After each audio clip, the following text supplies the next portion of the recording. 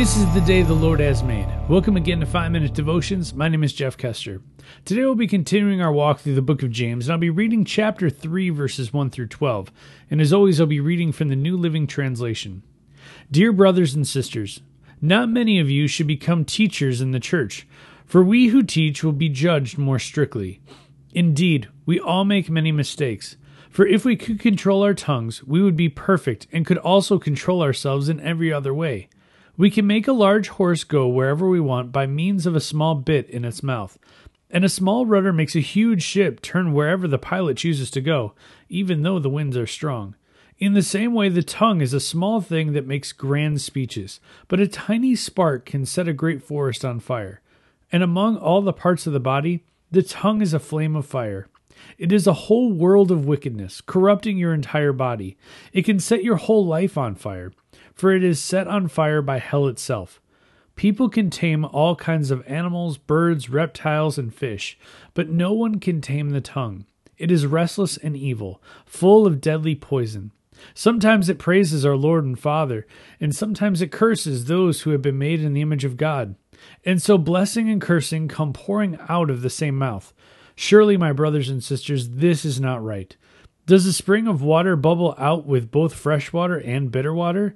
Does a fig tree produce olives or a grapevine produce figs?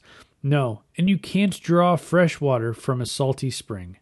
Here's my question to you today, and I want you to think about this very honestly.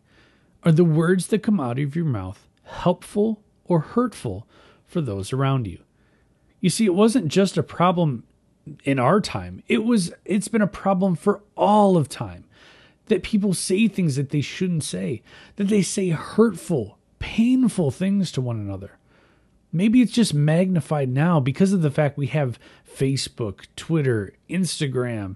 If you're a little older like me, it didn't just start with AOL Instant Messenger or your Zynga profiles or MySpace.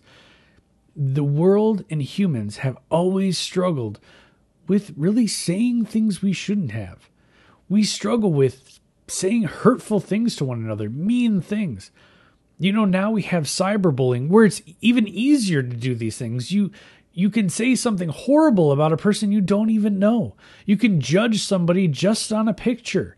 Or you can just put out a tweet or a Facebook post that's so generic and it really does hurt people. You see, these days, people have such low self-esteem because it's even easier to put people down than it was before. So I'm going to ask you, are the words you say helpful or hurtful to those around you?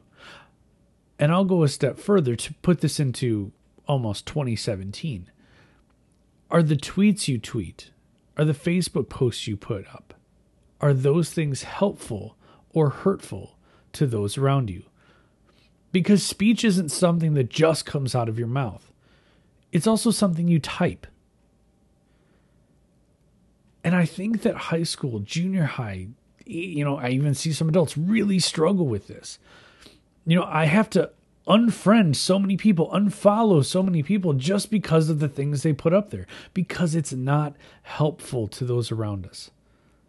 So I'm going to ask you, as we start a new year, would you take the challenge up of only putting up helpful things on social media? As this verse says, it's really hard to tame the tongue. But even in these days, not only is it hard to tame the tongue, it's hard to tame our fingers as we type things, as we tweet things out, because that's become an extension of our tongues. Let's pray. Heavenly Father, as we begin to start a new year, God, let us say things, let us type things that are more helpful than hurtful to those around us. God, I know it's going to be a struggle for all of us, but with your help, with your guidance, we can make this happen. It's in your name we pray. Amen. Remember, you're a loved child of God. And how are you going to echo Christ today? We'll see you tomorrow.